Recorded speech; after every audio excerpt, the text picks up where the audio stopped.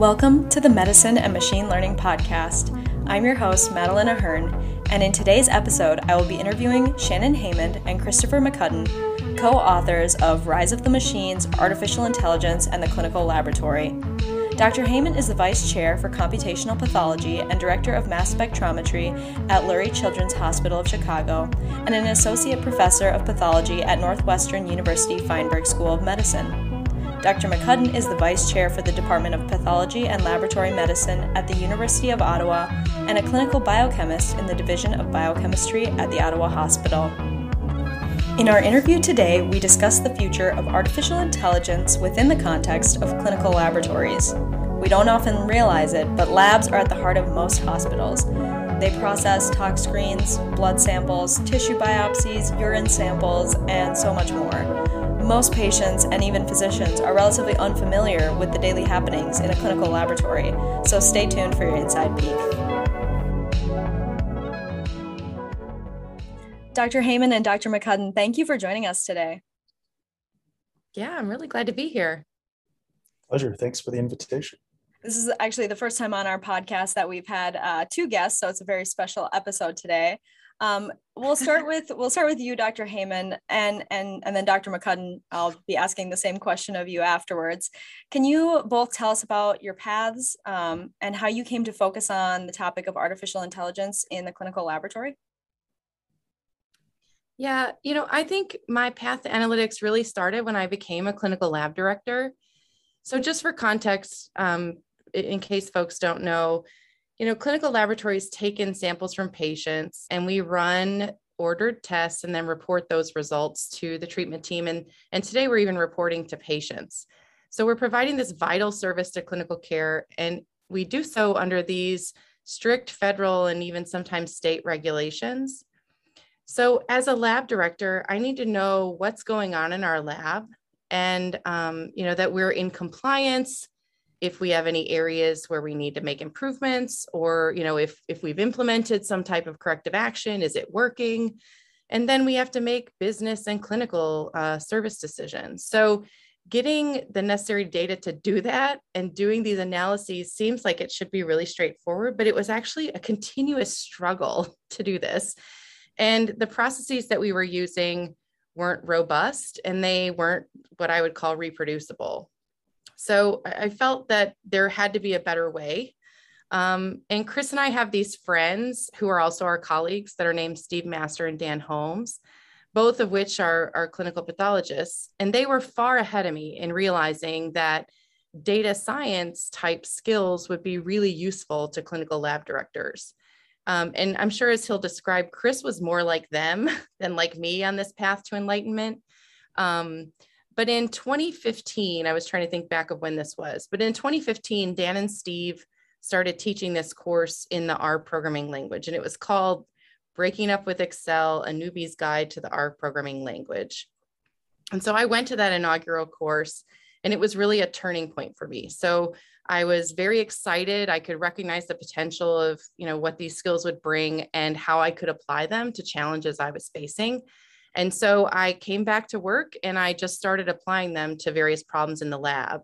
And, like most things, when you learn how to do something that makes things faster or more efficient or automates it, people really think you're some kind of magician, right? Like it's gaining all this, people are very excited about it. And so I just kept kind of working away like that on my own problems in my own lab, and then started branching out to help other lab directors who had similar problems. And so then it became more of a department-wide effort. And so I convinced my department chair in the institution that we needed this idea of lab analytics, or what we called computational pathology, was something that we needed to really focus on and that I could lead it. And so because I felt like I needed to continue to build my skills and give myself some more credibility, I actually decided to pursue a master's in predictive analytics from Northwestern, which for me was a really great decision. So it came with a lot of work. It took me 3 years to do it. I've just actually finished it up. But it really accelerated my learning in several facets of data science. And because it wasn't just focused on healthcare. So, there are several industries that are farther along in this whole AI, machine learning, data science kind of realm than healthcare is. So I was learning about a lot of things that I probably otherwise would not have learned. And it also forced me to learn skills that I didn't even realize I needed to know or would be useful. So it was a very, very great endeavor for me. And I'm routinely using those skills. And we've really been able to transform our department. So, one of the things I try to do then is to educate and encourage others. And this was one of the efforts for Chris and I to write this review article was, how do we raise awareness among our peers and educate them about their potential roles in AI and lab medicine? And I'll follow that up with, do you see, you've talked about within your own department, these changes, do you see this being applicable to any other departments? Yeah, I do. I actually think, the stuff that Chris and I laid out in the article where, we have a whole section where we talk about the role for laboratorians in AI. And I mean, I personally think anybody could apply that to any specialty. Chris, I don't know, if you agree or not. I'm sure you probably think the same, but lab medicine just happens to be a specific specialty that has access to a lot of data. We generate a lot of data and we make a lot of decisions that, can be informed and driven by data. And so, some specialties may be better suited for it than others, but I really strongly feel that, for AI and machine learning applications to, be reproducible and reliable and practical, meaning that they, are sustainable and useful in clinical care, then people from all specialties need to be involved in their development and evaluation in some form or another. That's fantastic. And Dr. McCudden, you're nodding your head. So I see that you've got opinions on this, but you also have a background in pathology and laboratory medicine. Do you want to speak a little bit about that? Sure. I'll just make a quick comment. I totally agree with what Shannon said in the form of, every specialty uses lab data. Even imaging is going to order at least a creatinine to see whether someone can clear that contrast dye. So because we have that knowledge of all the data that everyone else is using, having us involved in some capacity might be useful. When we change instruments, people might not know that there's differences in lab values over time. So I think we bring value as subject matter experts, if not as, machine learning experts, as the case may be. So my journey into sort of machine learning started earlier. It started as a fellow. So just as background, there's a number of PhDs in medicine, and we're kind of a different breed than a lot of people, but we go through similar training. So rather than going to medical school, such as you're doing, we'll go to graduate school and you'll do a PhD, maybe a postdoc or two. I did a couple postdocs before I got into a clinical fellowship program. So then you go and you train in a hospital along with typically pathologists, such as the colleagues that Shannon mentioned earlier. So then you get that, you learn the clinical medicine, you have this background of the analytical side. Anyway, as a fellow, we had this nomogram that we used to use for identifying patients with, they had hyperparathyroidism, secondary hyperparathyroidism, hypoparathyroidism, and some is born of, I guess, laziness. We look at this piece of paper when you plot them. I thought, oh, there must be a better way. I spent a lot of time as a graduate student trying to automate things. So I thought, well, I know that there's such a thing as, algorithms and things. So maybe I can develop an algorithm to replace this, not that labor intensive, but I guess I wanted to just kind of replace and automate it.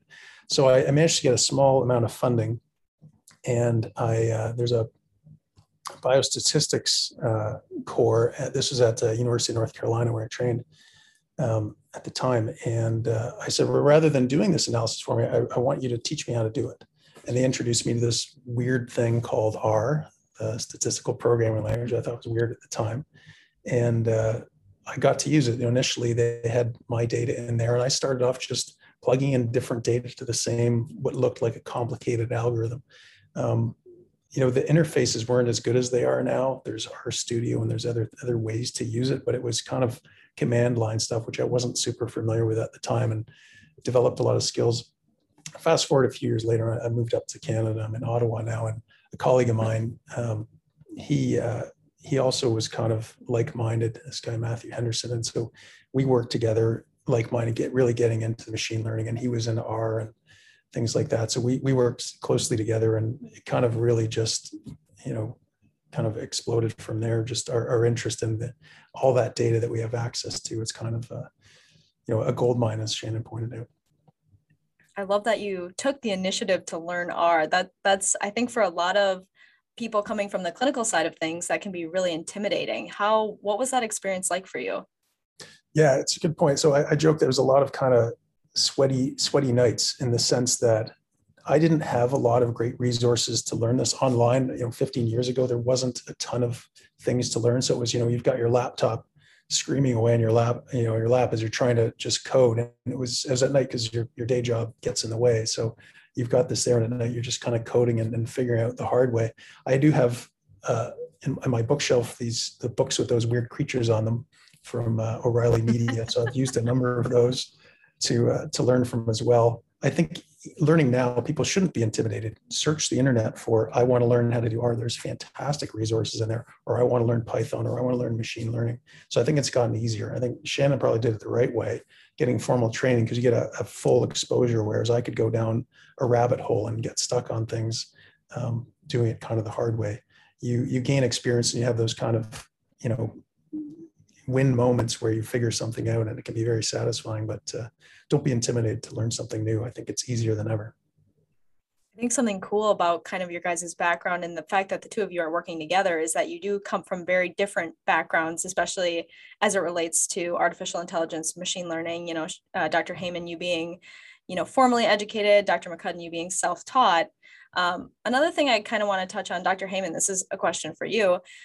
You're also doing work with mass spectrometry, and I think that's really interesting. I think a lot of people hear that and they think biochemistry, organic chemistry, or their undergraduate course where they were first exposed to mass spec. But you've kind of got the clinical applications going. So what's your work currently, and do you see artificial intelligence or machine learning augmenting that work in the future? Yeah, so the fundamentals that you're talking about that folks learn, those are still at play, and those are the things we leverage for clinical assays. So we use mass spectrometry in clinical labs as ways to measure analytes in various patient samples. And some of the most commonly applied methods are things like measuring drug compounds, whether those be illicit ones or prescribed ones. Patients who have organ transplants, they're immunosuppressed. And so, we need to monitor their immunosuppression drug levels over time so that any adjustments can be made. The other big method, another big area of application is particularly in pediatrics, where I work at a children's hospital in our lab, is in newborn screening follow-up. So, mass spectrometry, because it allows people to measure hundreds of metabolites in very small samples that you can collect from a newborn heel on one of those little filter paper cards, right? That really opened up the field of newborn screening. And so we still leverage those types of technologies today. And if kids are identified on newborn screening as having one of these potentially serious but treatable disorders, they come, because that's a screening test, they come for a confirmation test. And so we then use mass spectrometry, whether that be gas chromatography mass spectrometry or liquid chromatography mass spectrometry, to confirm those diagnoses.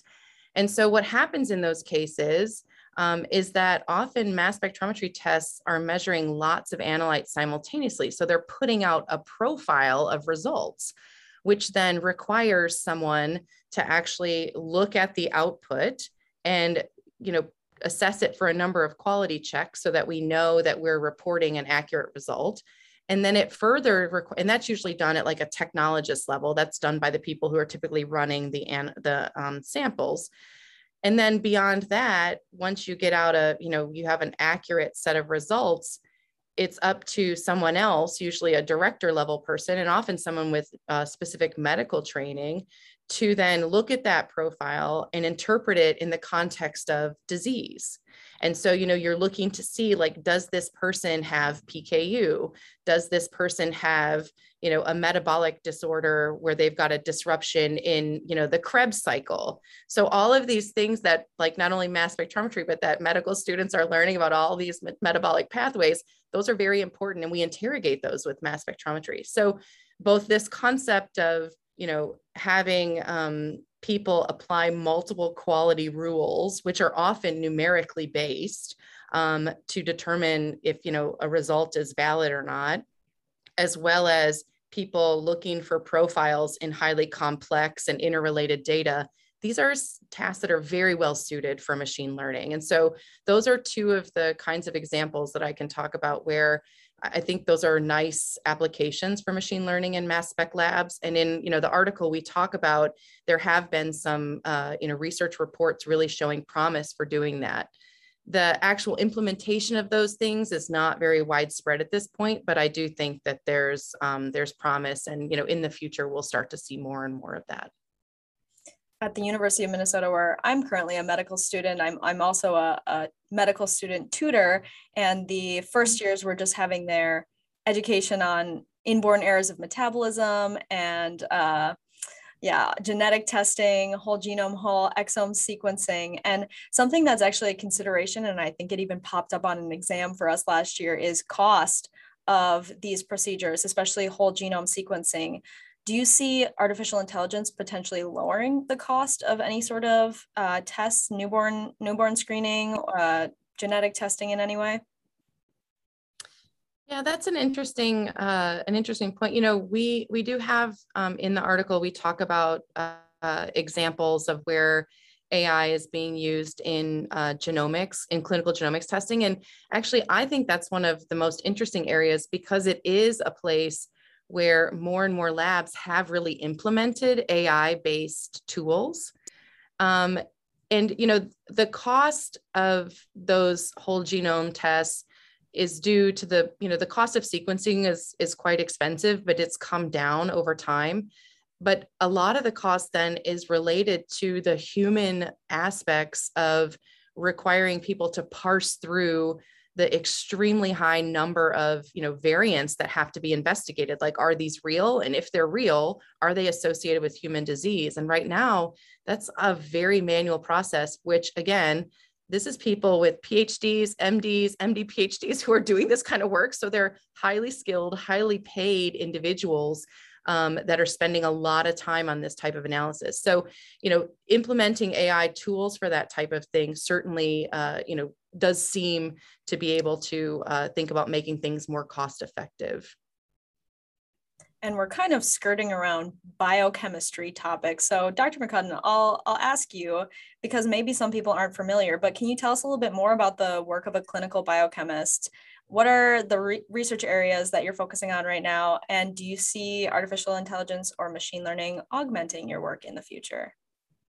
Yeah, thanks for asking. So the clinical biochemist, that's typically what they call them in Canada. It's also known as a clinical chemist in most of the US. So it's the same job. And essentially it's divided into really four things. There's clinical service, which is 90% of your time, teaching, which is another maybe 20% of your time, and then research, if you're lucky, is another 10 or 20% of your time, and then administration feels like another 30. So you'll notice that didn't come anywhere close to adding up to 100. So it's quite demanding. And the clinical service, I was giving a presentation an hour or so ago, and you get paged in the middle of the presentation, you got to pause. So there is that demand.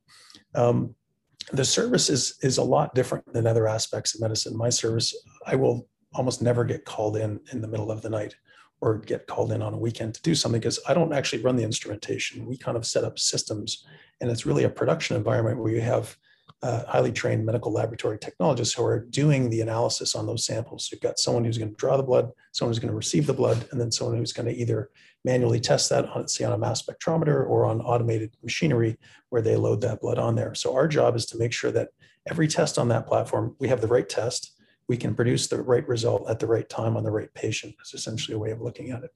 And so we're constantly replacing that equipment. So you might have, a multi-million-dollar automation line that I know in the next 5 to 10 years, I'm going to replace with another one, because it'll be new technology. There's wear and tear, and there's development things going on. And there's all these different specialties within the laboratory, from the really fast things like a blood gas, where you need that result right away because someone's, in the OR or unconscious.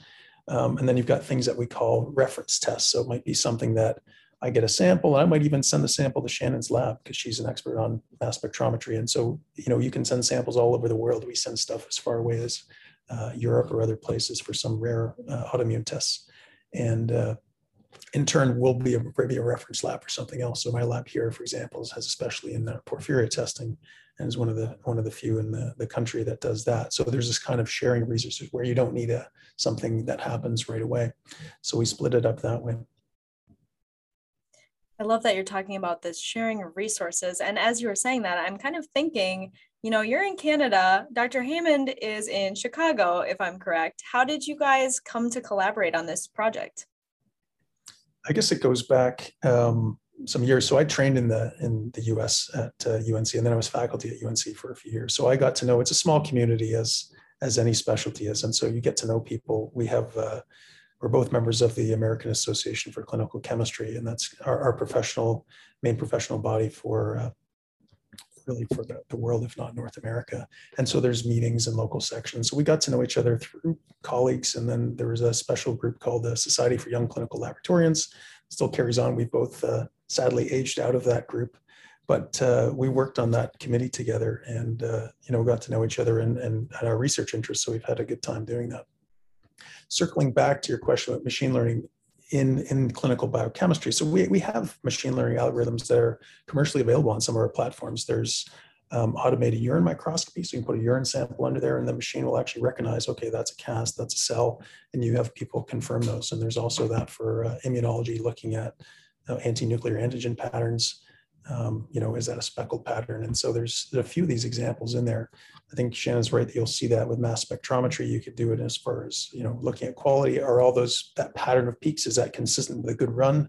And then helping interpret these things and maybe augmenting the ability of either busy or expensive people to get those interpretations done.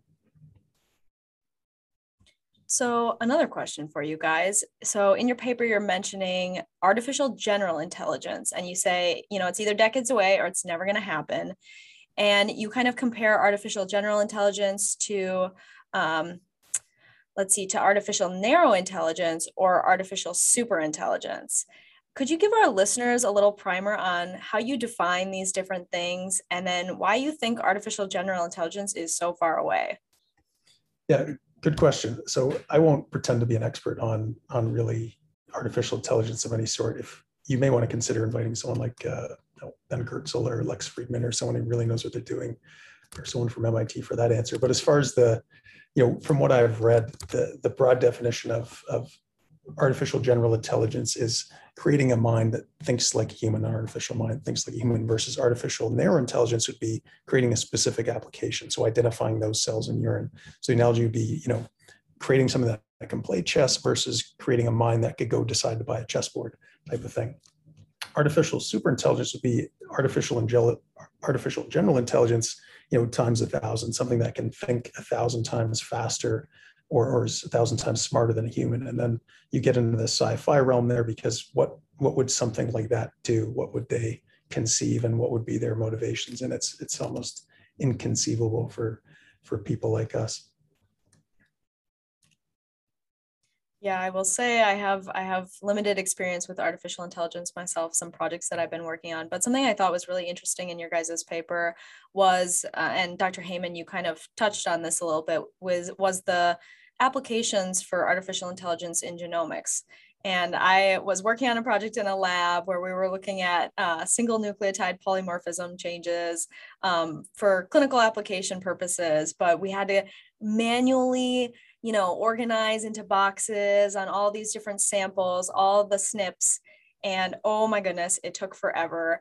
So what infrastructure is available for, clinicians or lab PIs in utilizing artificial intelligence for, you start with this task, how do you select a artificial intelligence algorithm or system, and how accessible is that to laboratory technicians, to PIs, to clinicians? Yeah, that, it's a great question. And again, like I said before, it's one of my favorite sort of examples that we have, because I feel like it's really something that people are more and more implementing. So there are a variety of ways where AI is being implemented in clinical genomics labs, but probably one of the greatest is in what is called tertiary analysis software. So this is after folks do next generation sequencing, there are some scripted parts of a bioinformatics pipeline where, things are realigned and, quality checks are done. But the output of that is this enormous variant call file, right? Which for, today's contemporary genomic panels, they have hundreds to thousands of genes, or they may even cover the whole exome or the whole genome. So as you increase the number of places you're investigating in a genome, you're bound to come up with more and more variants, right? And so somebody has to decide which of these things are noise versus, actual signal. And for the actual signal, like which of these things are important for clinical disease. And so, that is what tertiary analysis software does. Like it goes through and it actually applies sort of algorithms that help filter out, is this noise? Is this a real variant? And if it's a real variant, it's, some of the ones that are most sophisticated are going out and querying all of these different data sets. So what are all the evidence bases? And there's a number of databases that exist that, help people with population allele frequencies, which can help you sort through, like, is this a benign or a pathogenic or maybe pathogenic variant? They have, several other databases that are associate gene and polymorphisms with genetic disorders, or even with cancer, like some of them are really specific. And so, and then there's all of the literature that exists. And so humans are trying to synthesize all of this diverse information that, can be done with computers and with AI algorithms. So people, we're a smaller lab and we've recently implemented a commercial option for this. So there are open source, people are actively innovating in this area and publishing open source tools, but there are also some commercial ones. Some of so I do think it's accessible to even smaller labs.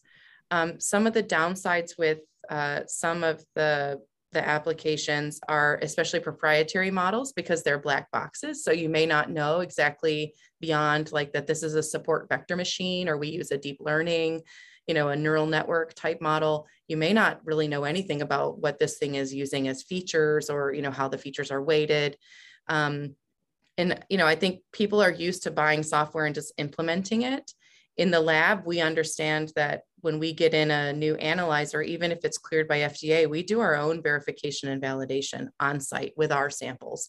And so this is really what people need to start doing with AI applications as well. I think there's been this outcry recently, that AI in medicine has a credibility or reproducibility problem, because, there was this recent report by Wong et al. About the EPIC sepsis model. And, a lot of what that comes down to is, what data people are using and the local validation processes and how important those are. And that it's really difficult to honestly develop good models that are highly generalizable. So it's really a hard task. And so to think that, you can just take a model and plug it in, it's going to work fine without any glitches, or to take a model and think you can use it for, translate it over for a different purpose. So, if you're taking something that, like Chris was saying, has a very narrow kind of scope, and then you think you can kind of broaden it out, like there are some risks with doing that people need to really understand, especially when using for clinical care. Finally, I would say that some of the other infrastructure needs that are probably more widespread in other industries that are using these type AI and machine learning, but are really new in healthcare, would be, moving bioinformatic pipelines to the cloud. So, there's other industries that have been using cloud for AI for many, many years. Hospitals are there's just trends and interest in starting to do that kind of thing. And largely that's because we don't have a lot of expertise internally in cloud computing and cloud environments. And there's also been, questions about security and patient privacy, like patient data protection sort of issues. Also things like deploying pipelines or components of pipelines in software containers is kind of, again, new to healthcare. Using workflow orchestration sort of software is also new to healthcare. But, if you think about the Googles and other like very, advanced places that use a lot of machine learning, they've been doing this for a while. And so we can learn from those other industries in healthcare, but those would be some of the barriers that we're going to have to overcome. the working with healthcare data is definitely an interesting thing to think about. It's a little less benign than the rest of the data that exists in the cloud. Something interesting I think that you touched on was that a lot of application program interfaces are open source. So like this summer I was working with Cell Profiler and another open source program called Elastic. But you mentioned there's a growing sector for paid programs. Are we moving towards more of a subscription-based model or a paid model, or do you think there are a lot of application program interfaces that will stay open source? I mean, I personally think it will continue to be open source. There's, a great interest in open source. Open source has a lot of benefits for reproducibility and transparency, which in this field is extremely important. And I think increasingly being recognized as being important. But not, using open source stuff requires a higher technical skill, I think, sometimes than just purchasing software as a service where you're relying on the vendor to provide you support and help you with troubleshooting and implementing and things like that. So I think there's trade-offs, but there will always be a place, I think, for open source tools. Yeah, I agree. Chris, do you have thoughts about that? Yeah, I think you're going to see the same kind of competition between the private sector and open source as you do now. Picture, if you heard of GPT-3, where you have this incredible, natural language processing ability, but there's open source competition, so these things might get gobbled up. But I think you're going to see both of them. As Shannon pointed out, having the ability to show all of the data and to show the algorithm is really important, because someone might find a limitation that you might not see if it's one of these closed systems. I think it's tempting to be able to buy it off the shelf, but unless it's perfectly robust in every situation, that's not going to work. So I think you'll see both, because you see that with R is an open source statistics programming language, but you also have SAS and SPSS. So I think there's enough room for both, and there's enough interest in both. People love commercializing things, so you're going to see that arm always pushing ahead. But at the same time, there's a lot of development in academia, and you tend to get more of that open source kind of mindset there. I will say the open source tends to lend itself more towards the flexibility needed for, clinical or other sort of research. And we're kind of moving into my next question for you guys, which is, you've talked a little bit about the future for open source versus, commercial AI. What do you think about just the general future of AI in medicine, more specifically in laboratory medicine, in the next 10 to 20 years? What are we going to see? I think what you're going to see is more of the current trend. So right now, there's not a ton of machine learning there. Again, image recognition, that's certainly a growing area, and there are commercial platforms there. You see growth in the interpretation things. So I think over the next 10 to 20 years, you're going to see a lot of augmentation of these things. So you won't necessarily replace someone like Shannon, but you're going to have a ton of data that's going to come to her when she's doing the interpretation. So she might set up these systems to do a lot of the interpretation. It might be that kind of final piece, and you can provide more information. So you're not just saying, here's the concentration of cortisol, but in context, here's a probability of this or that, or helping answer that clinical question. And kind of tying back to the initial artificial general intelligence idea, if you have a bunch of really good narrow AI systems and then another narrow AI on top of that, it's good at kind of parsing and directing your question to the right one, you might end up with something that's pretty bright and can answer a lot of questions. I guess one of the other things in our field we talk about a lot is, at what point are we not going to have, big lab systems like we do, drawing, 5 mils of blood for a person? There's the holy grail. People really want to use things smaller than this to collect blood, or you have these smart devices. Those have turned out to be really difficult problems to get accurate devices. You can kind of get a thumb in the wind. It's really high or really low, but it's possible that there could be some technological breakthrough that could get you there. Thus far, nothing's quite been like getting actual blood. So it'll be interesting to see as technology develops there, whether people are going to get away with not having to come in and have them sampled. In which case, you probably end up with, in labs like ours, you're doing more and more complicated things that you can't microsize, and then maybe the routine stuff can kind of go remote. Do you think, so you were talking about a little bit earlier how busy your day is. Do you think AI, machine learning, has the potential to relieve your workload within your career? so far, it's just created more work. I joke with my colleagues and they laugh. I spend a lot of time creating an automated thing to do something, and it takes me way longer than it would have done to do it the hard way. But it was more interesting. It's conceivable. Over my career, I've seen automation come in, from people were kind of nervous about it to it coming in. So our ability to produce work with really the same number of people has dramatically increased. So I could see that being the same thing. We do a number of interpretive things that could be done faster with machine learning. So I think at some point you'll see some of these things. But if you're trying to do research on the side, there's never going to be enough time in the day. So Dr. Haymond, same question to you. What's the future of AI in laboratory medicine? Yeah, so I hope that I'll start with my negative point first. So I hope that there's a real course correction and we see less and less of like purely garbage papers that are, flooding the literature today. And that happens as people in medicine gain more experience and expertise, and, researchers start to apply best practices for reporting and developing machine learning. I agree with Chris. I think that, we have a few applications that have been implemented in lab medicine, but I think that many of the instruments we use 10 to 20 years from now, and a lot of the middleware software that we use, a lot of it will have AI in it that will be helping us automate some decisions that are made, at the technician or at the director level to augment workflows. So, you could, now today, we do apply a lot of what even could be considered AI, but is really just a series of like chained logic rules. It's not machine learning, but it is, computer aided decision making.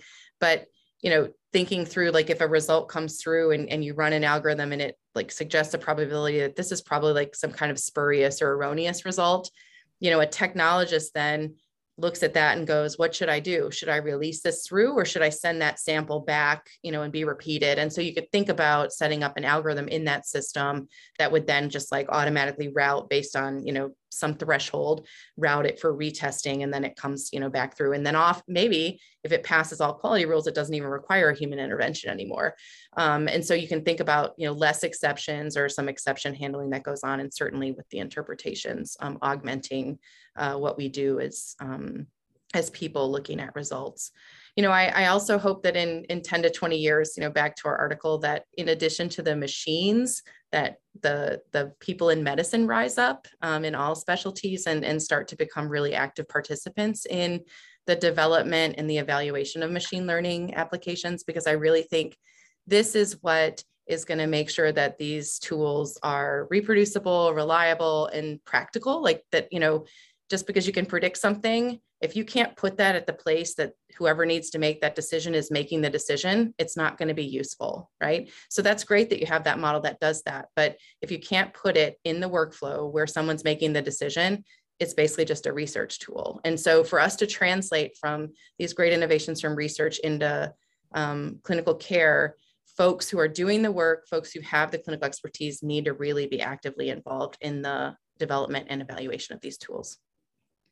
I think you guys both have your finger to the pulse. Those seem like very realistic answers. I appreciate that. Sometimes we hear things that are a little far out for the future of AI in medicine.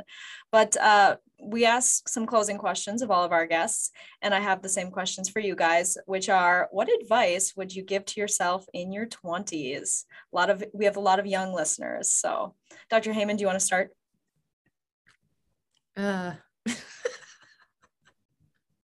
It's a hard question. I love my 20s. I love my 20s. It's a really great time of your life. What would I say? So I think as a medical student, I would say I would encourage folks to learn about the laboratory, like in your training, before you even get to the wards and start, ordering tests. Familiarize yourself with lab medicine and pathology. I think it's a very rewarding career. It's a great place to work. It's a great specialty, but it also becomes extremely important for all physicians. And the more I think the better you can treat patients. That's what we always tell our medical students in our lab medicine training here. And And I would say, even if you don't intend to become a proficient programmer or, machine learning developer, I think folks do need to pay attention and learn some of the basics. And I cannot underscore the importance of even just learning some basics about programming. Building your computational thinking skills is extremely important in this digital world. The way you interact with different medical records, the way you interact with different health informatics systems, all of that, when you approach it with some computational thinking, I think makes you a more effective user and provides you, I think, with ability to make innovations and make your processes and clinical care much better in the future. Dr. McCudden, same question to you. Yeah, so my 20-year-old self, I'm not sure if my 20-year-old self would take my advice, but it would be to, stay curious, listen more, speak less. It's more complicated than you can imagine it is, whatever that thing may be. Worry less, and sometimes kindness is more important than being right. Very much so. That's very sage, fatherly advice. Dr. McCudden, are you a dad? I'm a dad. I've got three beautiful kids. I could tell. That was very dad advice. My dad gave me similar advice. That's great. Well, I'll ask one more question of you both. Any advice for students interested in this area of work, whether it be laboratory medicine, pathology, or just artificial intelligence in medicine? Dr. Maybe my answer to the 20-year-old self was better for that question. I don't know, Chris, what do you think? Advice for the medical student going into it, or students interested in the area? Well, I guess having a good mentor is great. If you can find someone who has kind of done some of this stuff, who's willing to mentor you, you'd be in great shape. If not, if you can find a colleague who's interested too, that can really accelerate a lot of the things you do. And, going through the same journey with someone who knows what it's like to be at your career stage and you can commiserate with or laugh with can be a lot of fun. And then you're not alone. I used to, as a graduate student, wonder, how did you come up with these incredible collaborators? Your PO would have these world-class people they're working with. And it turns out you just stay in the field. And over time, these people are just your friends. They're vice chair of computational whatever. And they're the world experts. And you've just kind of grown up working with them. So it's kind of a neat thing. So find a colleague, find a mentor. That's fantastic advice. And with that, thank you both so much for joining us today. Any last words of wisdom for our listeners? I guess I would say, if people are interested in this, I think one of the best things to do there, as Chris was mentioning before, the information is so accessible today. There's a lot of really great tutorials. And I think you can go down all these rabbit holes and try to learn everything and read everything. But honestly, what I think builds skills the fastest is to find something you're interested in. And if that's medicine, a medicine problem, that's fine. But if it's like you want to track your Peloton stats and predict your output, like the next time you take a 30-minute ride, do that. That's of interest to you. And it's just great to get working with data and trying stuff out. And you learn so much just by doing. And you'll be more motivated to do something difficult if it's something you're particularly passionate about. Yeah, I guess I've got one, and it might be ironic given the title of the podcast, but you don't need a machine learning algorithm for everything. Just because you have a nice hammer, maybe you just need something really simple. Maybe you just need a box plot or a simple regression to get to the answer. So don't overcomplicate things. With that, Dr. Haymond, Dr. McCudden, thank you so much for joining us today. Pleasure. Thanks for having us on.